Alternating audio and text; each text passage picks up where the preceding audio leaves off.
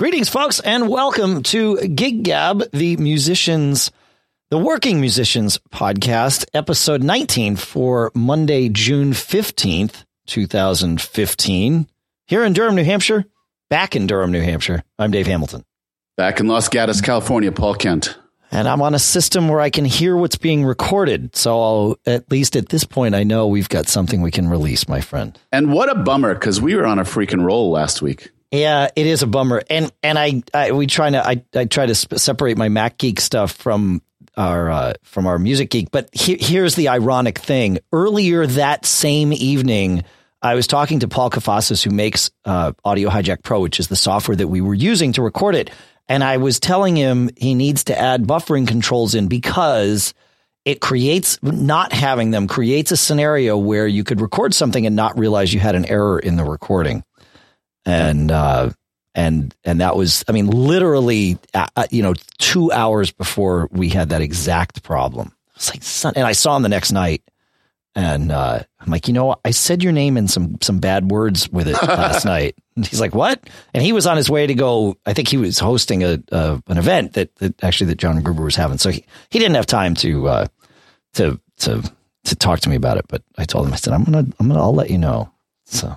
Yeah. But just to set the scene for everybody. So Dave and I, we were reunited at a day job trade show. We were actually hanging out at a party at that trade show that night, listening to music, talking about music. And Dave had Airbnb'd a nice place not too far. And I was actually crashing with him that night. And we get home from the party and we're just kind of talking about stuff, talking about the band, talking about life. And it's pretty late. And then Dave's like, well, you want to do this thing tonight? I was like, no, it's too late. And then we just keep talking and talking like an hour later. Yeah. Right. And then we're like, you want to do this? And we're like, I guess we're on a roll. And it was actually one of the most flowing, like from the heart conversations that we've had. And we were like really excited about it. And then you listen to it back and there was that noise. It just wasn't good. Yeah. Yeah. But let's recapture that. I think we could probably go right back in on that this week and do just as well. I think we can. So yeah, to set to continue with the stage you've set, Paul, the band that we saw was, and we actually collectively kind of helped them do their sound. They were it was an industry party for the Apple industry, and it was live band karaoke. And they've played there many, many times before, and they never had anybody running sound. So things are always a little weird because you have different vocalists all night. And of course, the levels are all over the place. So this year I offered to do sound, and Paul helped out by contributing his mixer that let us mix it wirelessly. And so that sort of set the stage and set the tone, because I think it was during the party you said to me, I don't know that I could do this. Meaning you don't know that you could play, in a live band karaoke band night after night. It might be fun once, right? But, and so that made me ask us collectively the question, what is your metric? What is it that makes you happy about a performance? What are you looking to get out of a performance? And I think that answer is very different for a lot of people, right? These guys that were doing, to use them as the starting example, these guys that were doing live band karaoke, they do this all the time. They're called the Amazing Embarrassonics, I think, if my memory serves me. And they clearly have fun with it. They know like 500 songs. They half know 500 songs, but they know them better than their singer does, right? Which is all they need to do. And they're really good at coaching their singer kind of through the tune and covering things and just making it a fun gig. But it's never going to be high quality product that they're putting out. For one, I mean, there's a lot of things they don't get, right? They always get an enthusiastic crowd because that's how that kind of thing works. But that's, it sort of ends there. Yeah, I turned to you and I said I could not do this, and there were a couple of things going through my mind. Even though it's covers, every song that we play in any of my projects, the Black Sunday, Roadshow, the House Rockers, or even when I play solo, I pick songs that, have some resonance with me. And I try to interpret them for the people who are listening or that I'm performing for. And so actually, let me back up a little bit. So why do you play? Some people might say I play for money. Mm-hmm. And this band, clearly they get booked to do this type of thing. They seem like great guys. Like you said, they know probably 500 songs to some degree. They have a great attitude, no matter how silly somebody comes on stage and is hacking through a song or is overly serious about a song or whatever it is. They were very skilled at guiding the karaokeist to the greatest degree of fun that person could have. And that's totally admirable. And that's great. Some people want to find some way to get gigs, to get good paying gigs. And to them, that is, a metric of, I guess, artistic, if not financial success. And that's okay. Totally. Well, yeah, I mean, that's the thing is any of these answers are okay. It's just interesting that we all have different ones. Yeah. We do. In the same way that, there are bands that, change costumes 25 times. I couldn't do that either. Yeah. There are bands that, there's musicians that play, all sorts of genres of music that are, not something that move me. So the question, why do I do it? The thing that gets me the most juice when I play music is that feeling when you play a chord or a riff and you hear that scream from the audience, when you hear that thing that connects with people. And it's even better when the band's on a roll and it's 3 or 4 and they don't think it can get any better. And you play one more song that gets them going even further. That visceral charge, that to me is the thing that makes me want to pick up a guitar every single day. Wow, really? Don't get me wrong. I get that, and that's absolutely a wonderful thing. It's very special. In fact, when that connection can be made. But that's not at the top of the list for me. What is? Yeah. So for me, there's a lot of things that go into playing, but the thing that really drives me and the thing that, I guess the way I have to look at it is at the end of the gig, what do I think back to and say, oh yeah, this was worth it, and when it's 2 a.m. and, you're driving home in a rainstorm and, whatever it all is, right? Why is it? And the money for me is rarely the thing that does that. In fact, I don't know that it's ever been. If it is the money, it's like last ditch effort, for me to find something to grab onto. Well, at least we got paid well, right? That's not the thing that makes me. I don't do this for the money. I respect. Just to be clear, I respect that in some of the bands I play in, especially with Chafed, a couple of the guys do it full time or at least as a significant part of their income, and I respect that.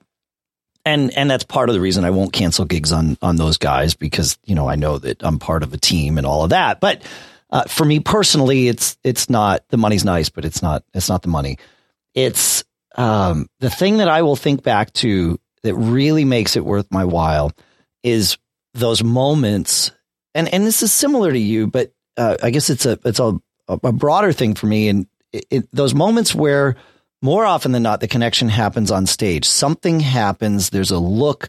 We've either played a passage well, or we've had a problem and sort of either navigated it out of it successfully or not, but hopefully successfully, or we've had a cool moment that just kind of transcends. Music's one of those things where it's so cliche to say it's the universal language. It is a language. I won't say it's a universal language because I played with some musicians that just don't get that level of conversation. But when you're playing music with someone, you're having a conversation with them, and it's to a degree could be a scripted conversation or not, right? There's improvisational and time moments and scripted moments, but those moments where it really locks in and something special happens that really transcends anything you could speak about or even connect with on any other way. That those kind of, I call them once in a lifetime experiences. There's strings of them, but they're all very different and yet kind of the same thing. That's what gets me out there. And sometimes that happens with the crowd, not often. The crowd certainly reacts to their memory of a song that you're playing, be it a cover if they, if they know it, or even an original if it's, it's something that's familiar to them. But those in the moment, because of the moment interactions are really the thing that drive me. Yeah, you're kind of more of a musician's musician. You view it that way, and I do. And that's a good way of putting it. Sure. Yeah. And I've heard, I can totally get that, and you've experienced it too. I know, because we've experienced it together, without a doubt. But my thought is this: from my perspective, that process of slaying an audience, it is a team sport. It's not just me playing the opening riff to a chord. Sure. It's a band playing well together. And the best I can relate to you is actually the inverse of that. How incredibly disappointing it is when the band collectively or one part of the band screws up a song. How much that is like soul sucking to be up there wanting to do well and have things not, even I guess that it could even extend to, if the sound system sucks or, a guy forgets words or, whatever it could be. So the inverse of that. So when it's not going well, it is so disheartening.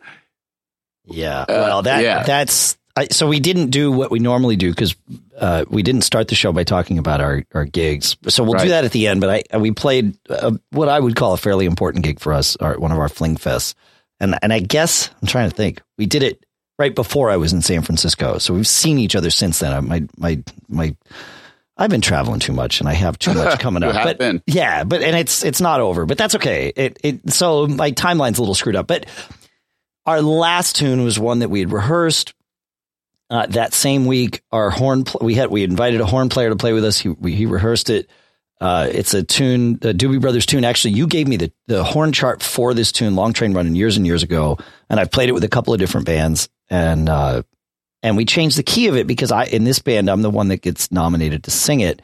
And so we lowered it a whole step for me. And that meant our horn player had recharted it and we learned it this way. And we've been playing it this way for years. And I don't know, for whatever reason, our guitar player started it in its normal key.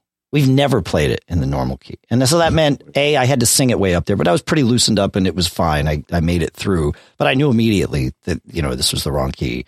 But I also knew this meant our horn player could not play any of the licks during this first section of the tune. When we got to the middle break, that tune has that middle break in the middle. And funnily enough, that the middle break would be in the middle. But and so at that point, I verbally grabbed our guitar player and made it clear he was going to lower the key to what we normally play it in.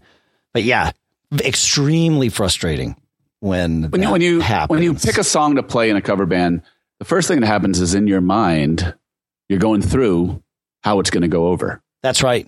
Every song that you pick is like, oh, the audience is going to love this, or oh, this will fit great with that one. Yep. And you kind of have this mental picture of people reacting to the song. That's where you start before you ever even play a note in a cover band. It's true. You're not always right about that, by the way, but that's where you start. Right. Right. Yep. And then you rehearse and you try and make that dream come true, that vision come true. So it's very disappointing, disheartening when something doesn't go over the way that you want. And there's a whole spectrum of degree to what not going over means. That's true. Yes. There's flubs, there's lack of precision, there's technical issues. So there's a host of things.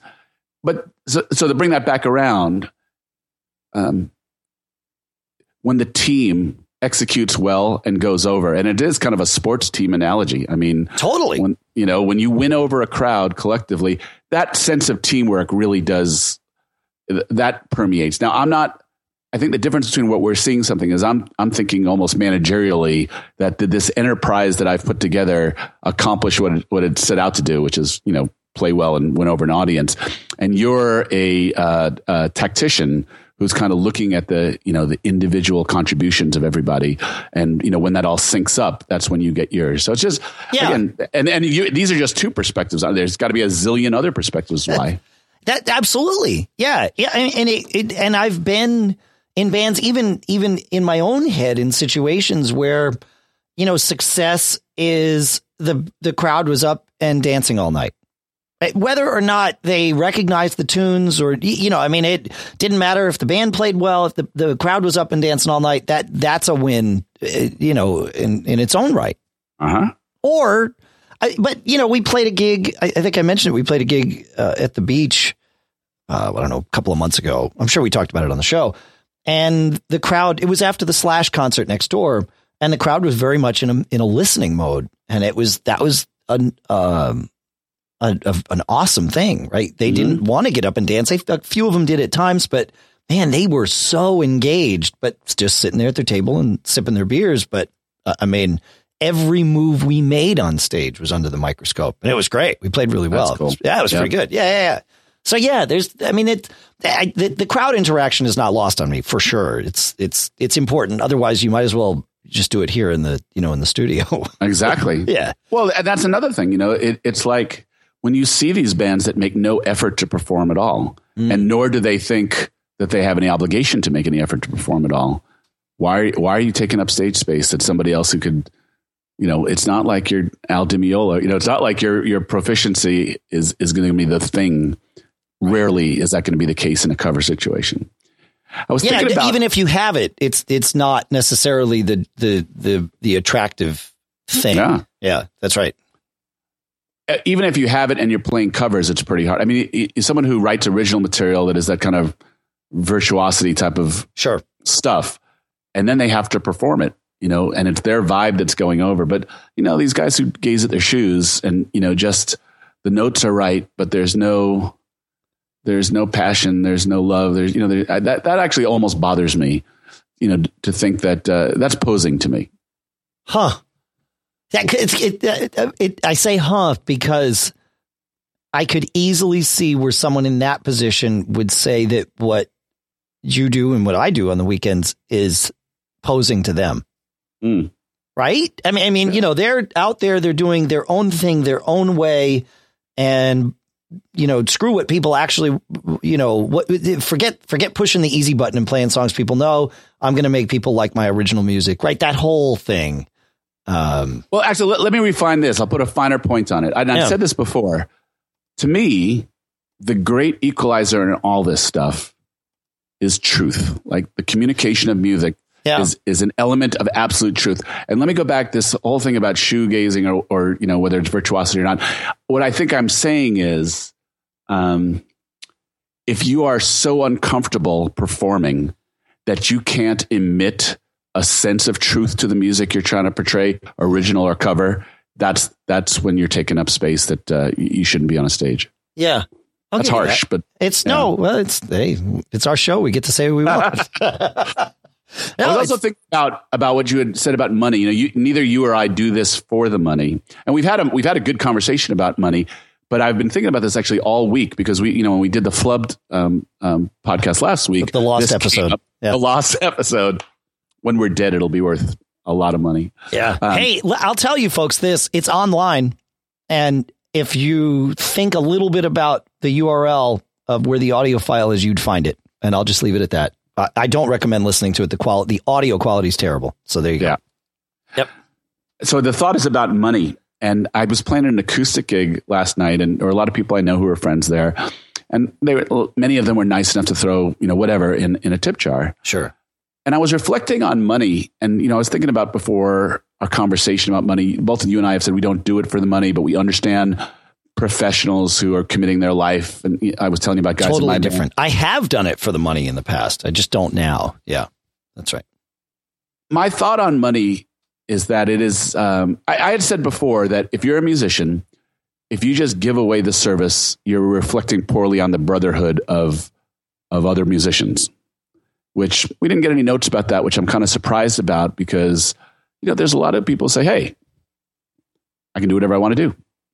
And my response would be, you know, understand that you're in a market, and a market that's already challenged for skilled people who put a lot of time in to make a living. But my thought on money coming from this conversation that we started last week and a couple experiences I had this week is, accepting money for a gig not only contributes to upholding the value of art and the transaction of some art, it is at the minimum, it's a little bit of a show of respect. It's a show of respect that you've done something meaningful enough to an audience that they would contribute to that. It's a show of respect that, you know, you're valuing your service enough and setting a bar somewhere. whether again you play for $15 or $500 or whatever it is, I think the process of getting away from, hey, we'll take this gig and we'll do it for free, and basically undercutting based upon cost, which I think is a pretty heinous thing. Yep. I think the process of establishing a value, and this goes back to the Embarrassonics, right? It might not be what I do, but they're contributing music to people's lives, having some fun, but there's a standard by which they say this is a service. It has some value, even though it's fun, and it's worth something. And I think that's something that most musicians, if you're going to get on a stage where there's money involved, this doesn't have anything to do with playing for charities or, Sure. all these other things. Sure. But my thoughts on money, before it was just about, I get it, and you should do it because you're a musician and you're screwing another musician if you just take it for less. It's much more to me about this kind of line of respecting the craft of playing music. Does that make sense? It totally does. Yeah. And I think when you're doing gigs for charities, you still should assign a value to what you bring to the table, and the people that are there to enjoy it should pay that, just not to you. It should be, you attract the money and then divert it to whatever the charity is that the event supports. And that's, in fact, that's what our most recent Fling Fest was. I totally get it. Absolutely. Yeah. You got to put a value on this. And it's funny, the Amazing Embarrassonics, I don't know if I could do that. I think it'd be fun. Chafed, actually, one of the bands I play with, like I said, our guitar player can kind of play anything. So we've talked about doing live band karaoke, and we've fallen into that in a set or two here at gigs at times, where because he can just play requests, we'll just bring people up and have them sing. And so we've done some of it, and we've talked about, we could do this. That's the ultimate interactivity with a crowd, right?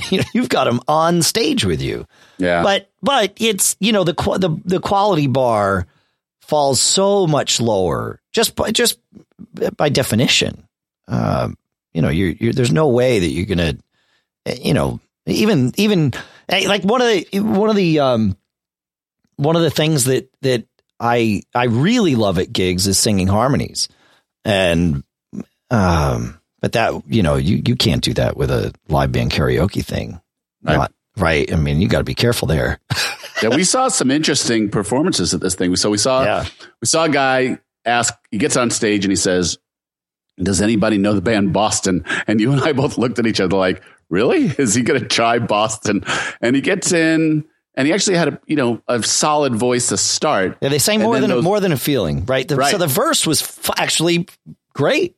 Yeah. Yep. And then it got to the place where the voice takes off, and he went down not one, but 2 octaves. 2 octaves down. Yeah. Yeah. But, I actually had that tune on my list here because when I thought the band played that tune really well. That tune's got a lot of twists and turns, right? And despite the fact that this vocalist just sort of, I don't want to say he ruined it, because you could say that about almost anybody that sings with a live band karaoke thing, right? I mean, except for the one or two a night that might be, ringers that really sing and know what they're doing. So he didn't ruin it, but he also didn't add anything to it. Let's just put it that way. That he had fun, and that's the point. But at the end of that tune, man, the band, they were congratulating each other, and sincerely, like they felt really good about how they navigated through the tune. They hit every change right together. They blended well. I mean, it was, and they were proud of this. They had one of those musical moments, unbeknownst to the singer, and frankly, the singer could have cared less, and that's how it should have been. But the band was pretty happy with themselves about that, which is interesting. Yeah. But everything about that was interesting to me. And then there's the things where people just got up on stage. Like Kelly actually did a Joan Jett song really, really well, right? Really well. Yeah, exactly. And that, to me, so you're listening for technical proficiency, and I'm listening for emoting. And, that's the thing about rock and roll. It's not everybody went to Juilliard, but you can still kill. Absolutely. And so she came up. She clearly loved the music. She loved the song. She loved the chance to sing it to people. And she just crushed this Joan Jett song. Like, I would say one of the highlights of the night in terms of like a performance. I thought that was really, really cool. Totally. Yeah. And then, there's like, people getting up, guys singing. What did that one guy sing? On the Wings of Love? No, what did he sing? What was that one that you and I looked at each other and was like, what's he doing? Oh, there was something. It was a girl song. It was a Taylor Dane song. What was that? So, yeah. It was something. But yeah. And it was for shtick, right? Right. It was shtick. But the whole thing is shtick, right? I mean, that's at least. Well, Kelly wasn't shtick, though. Kelly was like rocking. Yeah. And that actually is why I couldn't do it, is because so much of it to so many people would be shtick. And this stuff is, I mean, I'm all for having fun, but rock and roll is fun. But if you're going to make a mockery of it and, sing something just to warble or just to, get your drunk friends to get a rise out of it, it's still important enough to me that to sing a song. I mean, I guess maybe if you sing Louie Louie or something like that, but if you take a song that's like a love song or something that meant something to somebody and you squash it. Remember what you said that night when we were talking about your friend who sang with Van Halen, and he had the words on stage because you never know whether that's the song. Yeah, you never know if that's the song. And you never know. No, you never know. I'm with you. Yeah, the music means something to people, and this is actually my one issue with Chafed, right? Because we'll take a request, and Matty will play anything, and he'll also sing anything, even if it means just singing in a falsetto just to kind of cover it. And he's a very attractive guy, right? So the women fall all over him. We have this. This is kind of stupid. I shouldn't say this. We've sorted it out, right? That the women at Chafed gigs, 90% of them love Matty, right? Just absolutely love him, and they stand in front of him and they actually like jockey for position in front of him so that Matty makes sure the guy's married, right? But they don't care. They want to be in front of him. And then the 10% that's left, there's like 7% actually pay attention to me. So I get the second most number. And then Johnny D. But it's distant second at that. Oh, distant. Yeah, right. I mean, we're talking about rounding errors here. And then and we figured it out. Johnny D actually gets 2. And then there's 1% split between Jimmy and Steve because Steve looks like Dracula. But some women are really into that. So, and it's great, but there's somebody for everybody, but it's just interesting seeing this. But anyway, Matt will do this and he can get away with it. He's very charismatic, to everyone, not just women. He's one of those people. Yeah. However, I always worry that, the people that are in the club, we've played a couple of tunes that we play well, right? Because we can be a tight band and then suddenly it loosens up entirely. And the people that are there in the room that have been there the whole night totally get what's happening, right? They heard somebody request something. We're honoring this request. We're doing, I wouldn't even say we're doing the best we can. We're doing the best that we need to at that point. And I worry about the guy that walks in the door at that moment. Right now, maybe I shouldn't worry about the guy that walks in the door at that moment because we are just playing and we're having fun and the crowd's having fun and there's this great connection. And it's actually, a two-way vibe. But I always think, gosh, what would happen if what happens? Because I know it happens, right? These are bars. They don't close the doors when the set starts and say, sorry, you got to wait till the second set. They let people in all night long. It's funny how that works. All right, everybody drink because I'm going to give a Springsteen reference here. So just go ahead and toss one back. All right. Drink. Yeah, go. Yeah. I think I've said this on the show before. The greatest quote from Bruce is that you have to play like it's at the same time the most important serious thing you're doing and the most frivolous thing you can be doing. It is a blend of those two things. That's true. The act of making music is a very serious thing, but it's only rock and roll and we like it. And there's a tender spot in there that kind of describes it. You can play that funky music. White Boy. In my band, we play Love Roller Coaster. Sure. That's a disco song. Yeah, man. Totally. Right. Yeah. But we play the hell out of it. We play it. We play it with joy and fun, but we don't mock it. I mean, Nick does a little rap thing in it, and it's a song, and it's a song like someone will come up and say, "Oh, that was on my playlist when I was in high school," and that that's cool. Just like your guy in Van Halen, any song, any line in any song could be the line. So I think that there's a sweet spot in there. You can have fun with something, and you can be frivolous as long as you're respecting the craft. So I don't think it's something we need to drink about yet, but we should probably, get it on the back burner. I'll make a Fish reference here, but I believe it's my first. John Fishman, the drummer from Fish, wears a dress most of the time when he plays. And it's this stupid dress. And he started wearing it decades ago when some fan made it for him or something.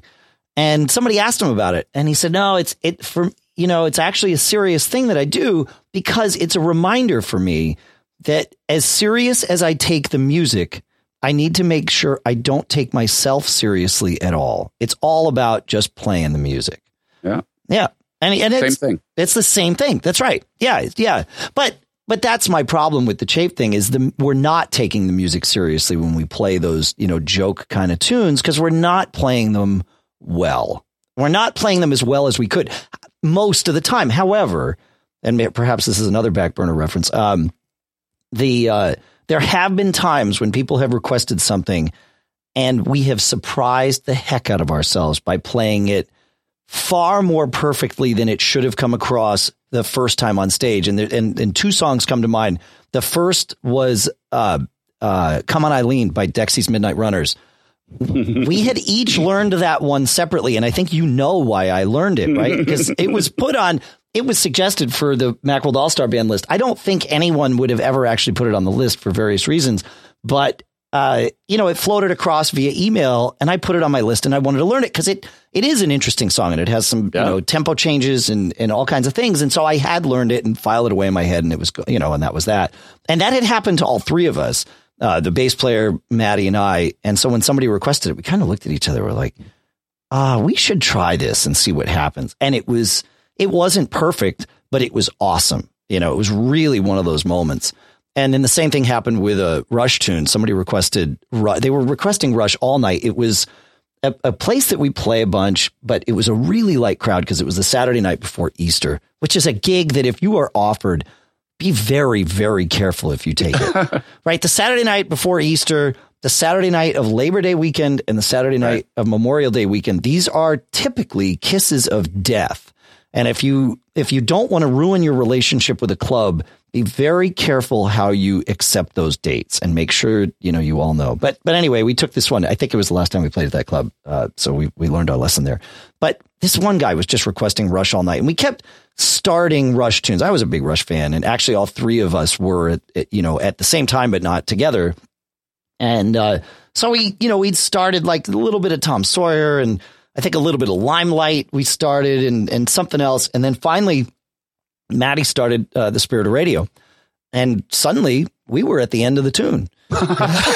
And we're all looking at each other like, holy crap. Do you understand what just happened? Yeah, exactly. Did you fart around with it at a rehearsal sometime? Like, did you know that all of you knew it? No, Maddie just started playing the thing, because the guy requested Rush again. And so he just started playing it. And Steve and I looked at each other and counted each other in and kind of gave each other glances about who was going to sing which vocal part or whatever. And that was it. I mean, man, we did the whole thing. And it was listen, if we listen back to it, there's a lot of things we would need to fix. But just the fact that we made it through was one of those things. It was like, woo, huge accomplishment. Totally. So those things, again, there's one of those moments that I live for, and I'm still reliving this. In fact, I remember the date that it happened, right? But it couldn't have happened without lots of crappy moments before it, right? And since, but it makes it worth it. So, I'm arguing against myself here. Here's a great example of that song that it's easy to be that silly band about. And my band has played this maybe 5 or 6 times in 16 years. Sweet Caroline. Oh, yeah. Right. Well, it's very easy to go into schmaltz. It's very easy, right? People are going to enjoy the schmaltz, right? It's a very different thing when you are performing near Boston versus anywhere else in the country, though. Everybody sings the chorus of Sweet Caroline. I know. But everybody sings the ba-ba-bas. Yeah, I know. Yeah. But you didn't know this when we first did it in the All-Stars, right? I mean, it was it hadn't yet spread to the West Coast at that point. It hadn't. But, so when I brought it into my band, because I knew people would like it in a semi-ironic type of way. Not that I wanted to schmaltz it up. It's not like I do the lounge singer thing when I sing it.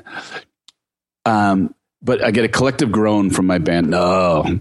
And I think to some, the groan is that they don't like the song for whatever reason. Sure. So I don't think any of these guys have really actually played that song that much. I mean, I'm not exactly sure if there's I'm tired of that song, because we certainly have played Brown Eyed Girl and Sweet Home Alabama a lot more than we played that song, but they get a collective groan. And so we play this song, and I take it moderately seriously. Again, that balance of it's a fun song. You're going to play it, so context. You're going to play it, so you might as well deliver it as well as you possibly can. That's right. Right. Yeah. But we get to the chorus, and the guys have added their own lyrics to the chorus that it has a certain amount of humor to it for them. And I think for the house, well, I get it. No, I get it. Yep. Yeah. That's awesome. And maybe that's the few times that we've played it, it's gone over well. I mean, it's one of those songs, like we did the list of songs that always go over well for cover bands. That's one. And I think you have to really, really screw it up for this song not to be fun for people. Totally. But it's a good example of you can't be overly serious about it. No, not ever. No. We play that song. We don't play it every gig. Go ahead. Sorry. People shouldn't trash the song. No. You shouldn't trash Mustang Sally. You shouldn't trash. I mean, if you really, really have something against it, you just don't play it. Right. I mean, that's all. But don't disrespect the song. It is what it is because it meant something to a lot of people. A lot of people. Yeah. We just played a wedding this weekend, and Mustang Sally was one of the bride's requests. And, it shows up in the set list, and the guys looked at me like, really? I said, everything on the set list is requested by the bride. They're like, all right. So we played it, and it did what it did. Everybody rides, and everybody sings the chorus, and everybody has a good time. And you don't have to stretch it out and, do 500 solos, but it does what it does. And it means something to people. And at weddings and parties, it's a great inclusive experience for people. And you got to respect that concept of getting people singing together, whatever it is. That is a very pure expression of joy that people have, and you gotta appreciate that, not mock it. Russ and Fling are mostly rhythm guitar player, and really kind of part of the glue of what holds Fling together. Always hated Mustang Sally until he watched I think it was the Muscle Shoals documentary, and noticed how the guitar groove was really played, right? And most of the time you play that sort of chunked up cover band rock and roll version of Mustang Sally, and there's a much more subtle, groovier, funkier way to play it. Yeah. And Russ hated that song. It was not on our set list. And there were reasons for that. And he came to a rehearsal after that and I heard him playing the groove the right way. And it was like, oh, okay, now that's greasy. He's like, yeah. Did you ever hear this song? I'm like, well, yeah, I know what's going on here. Hey, it's hard to play simple, right? Right. And those things are studies in restraint and technique and people leaving space. I mean, there's again, the reason the original groove for that broke that song, into the stratosphere is because it was greasy. It was this nasty, sexy, sweaty grind of a song that drove people crazy. You got to remember, these things are not accidents why these songs blow up. No, they're not. And so we started playing it more like that. I mean, we're still a 5-piece rock band without horns, right? So you're not going to get that same kind of thing. But we get much closer to it than you would normally expect a 5-piece just rock and roll band to do. And it's a whole lot more fun for us. And again, partially just because we've worked on it, and it's a thing, as opposed to, it's that song we have to play. Well, if we have to play it, let's work it out. Let's have some fun. We did that list of songs of that always go over. I think we should also do a list of songs that has enough time passed where you can bring them back and they'd be cool. Stairway to Heaven would be the number one song that I would think of, that if you did it now, nobody, that's a fairly mature player that's been in bands their whole life that played it a lot 20 years ago, 30 years ago. You don't really hear it now. So if you were to play it now, would it be cool?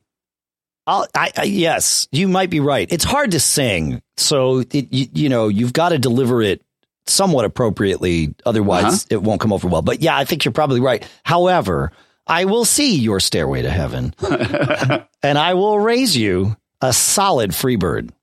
I saw Freebird perform by a band locally here. Yeah. The guitar player played the hell out of the solo, note for note, drove people freaking crazy. Yep. And Freebird is it too. I mean, there's a temptation always when that person yells out Freebird in the audience to go into it and actually do it, because that's a moment that you can treasure forever. And if you could pull off Freebird, although going back to Stairway to Heaven, my dream is to actually do the Zappa version where there's a full horn section playing the guitar solo note for note. That's killer. Yeah. Yeah. I'm not a Zappa fan, but Nick turned me onto that, and I thought that was the coolest thing. Oh, that's a killer version. So I'll now you can drink.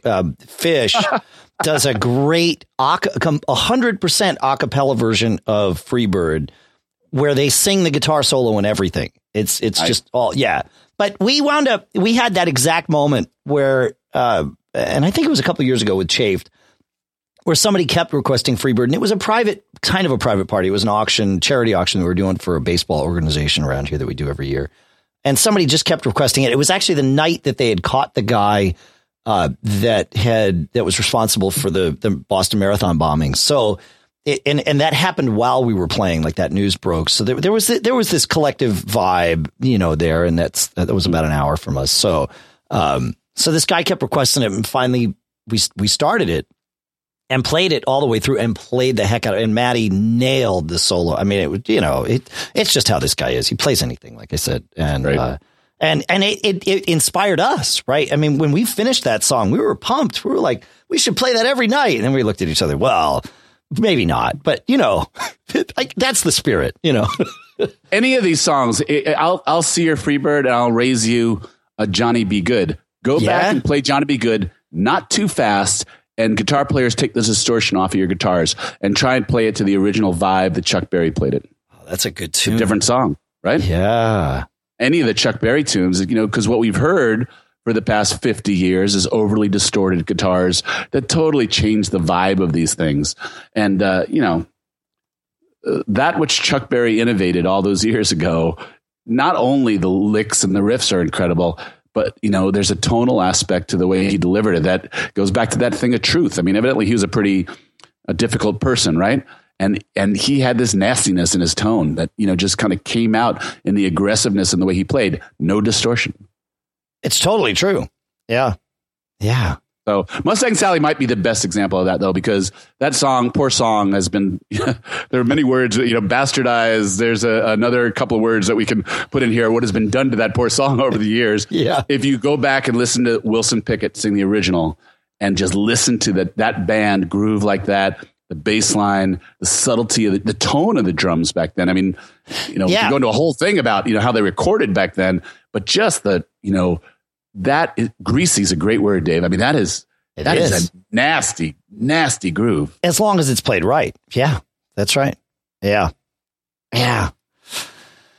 Oh, there's a lot of those good tunes. All right. So we didn't do it at the beginning of the show. We've danced around it over the last 2 weekends. We got to talk about the gigs that we've played. So I'll start with last weekend, and I'll let you go, and then I'll finish up with this weekend. I played, I believe I should open up my calendar because that would be the easiest way. But we had our Fling Fest on Saturday the 6th. So that was, and it was a charity thing for my daughter actually took over the organization of this particular Fling Fest and made it a charity thing for an event she had to do for her one of her classes at school. She had to do this thing where it's called the Power of One, where you do something and show what one person's efforts can turn into when they're amplified like this. And I think she raised almost $600 for a charity called Little Kids Rock. And it was great. We had a couple of high school, we actually had 3 kids bands, and then Fling played. And one of the bands, their drummer, the third band, their drummer wasn't there on time for them to start.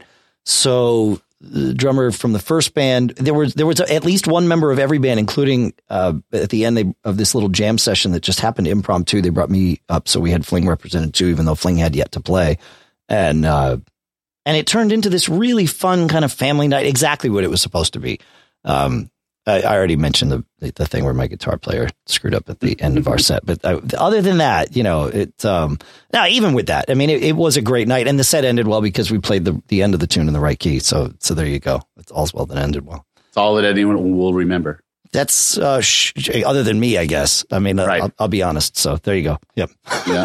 So that was the first weekend. So I think I only had that one gig. Yeah, because I flew to San Francisco the next morning. I actually didn't sleep at all that night because I had an 8:00 flight out, but that's okay. So that weekend, 2 weekends ago, I was off completely. And actually, I only have one more weekend between now and the middle of October that I don't have anything. Wow. So I'm very fortunate to have a really great calendar all the way through the summer, through the fall. And so I'll have a lot to talk about these experiences. But 2 weekends ago was my last kind of off weekend, one more in the middle of the summer somewhere. Yep. But I was off 2 weekends ago. What'd you do this past weekend? So this past weekend, let's see. Oh, I had two interesting gigs. One was Monkey Fist, which is the acoustic trio from Chafed. We played at a club called the Dairyfield here, which is in Manchester, New Hampshire. It overlooks a golf course. And we played, I think it was a 7 to 10 kind of thing outside on the deck with the sun going down. And it was just perfect weather. It rained that night, but it didn't rain until we got in our cars to leave and head home. So it was just perfect. We had nice people, sitting there on the deck and having fun with us, and the harmonies were killer all night long. And it was just one of those magic nights. It was outstanding. Yeah. Cool. Yeah, it was good. Yeah. Yeah. And then Saturday, I've done this now 3 years in a row. The middle school jazz band, which really, it's about 100 kids. It's really a studio orchestra. They do a thing at a theater in Portsmouth, New Hampshire, at the Music Hall, which is a several 100-year-old theater. They play the music for a silent movie, and they did Buster Keaton's 7 Chances this year. And I've been asked each year to be involved and playing the sound effects. Somebody else scores them. And he and I, this guy, Andy, who scores the sound effects, he and I do all the little sound effects in the pit. And I actually, when I was first asked to do it years ago, I said, no, a kid should be doing this. I don't need to be involved.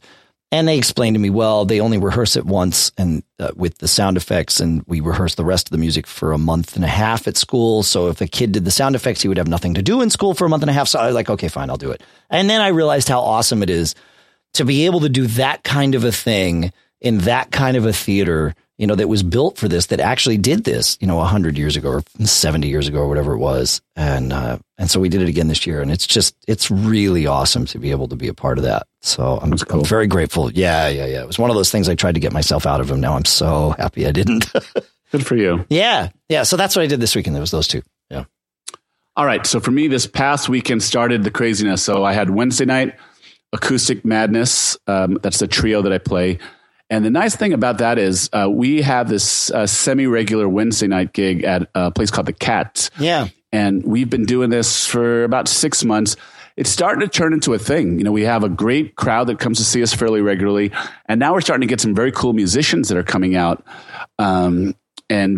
just enjoying the music. And we usually we're really open to sit-ins there. And it's kind of turned into a scene where people never know who's going to show up. And there's a lot of really, really cool stuff going on. So the Acoustic Madness was Wednesday. Thursday, Black Sunday Roadshow, my 16-piece Americana band played out at a nice winery, except it was about 104 degrees and there's no covering. And it was, when we first started, it was freaking hot.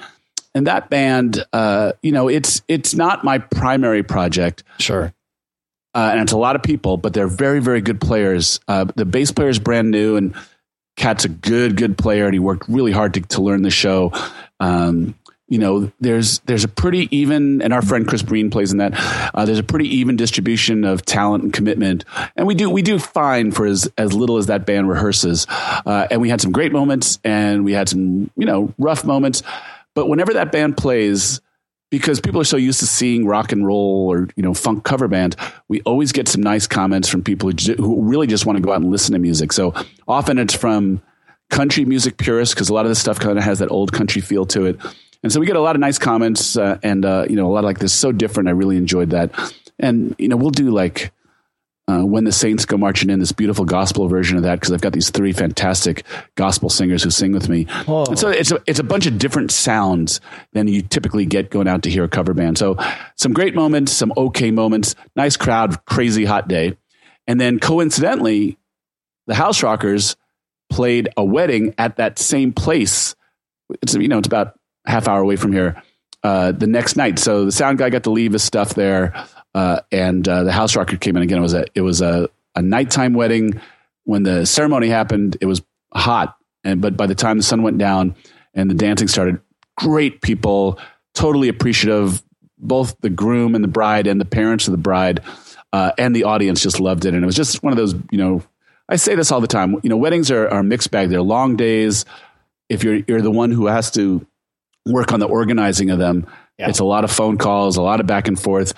But when you get to that point, when you realize that you have added something to the beginning of a couple's life, together, and you're part of the memories that they're starting to make, it actually is quite an honor and a privilege to play these events. I mean, I think the jaded among us will say, "Oh, they're such long days," and having they are grandma say turn down, and then grandpa say turn up, and those types of things. But when you get that moment where you play a song and their friends are all around them in a circle and they're having a moment and you're a part of that moment, that's pretty freaking special. Totally special. Yeah. It's all about connecting. Yeah, absolutely. Well, that's was there more or no? Yeah. Well, that was Friday night. And then Saturday night I didn't play. And then Sunday I did a solo acoustic. And the only thing I want to say about the solo acoustic thing is it's a Sunday night. The Warriors were on TV and the Warriors are having a good run in basketball right now. I didn't expect a whole lot. I didn't promote the gig very hard. Sure. I did something the day of. And then I was just so touched about 35 or 40 friends who come to see me in different things. They just started streaming in over the course of time I was there. And it was funny because, when we started, there were maybe 10, 7 o'clock. I played 7 to 10. And the guy from the restaurant, he was like, it's kind of was a slow day for us. It's hot out. People are home watching. I think we're going to close early. So, you can just play till 8:30 or 9.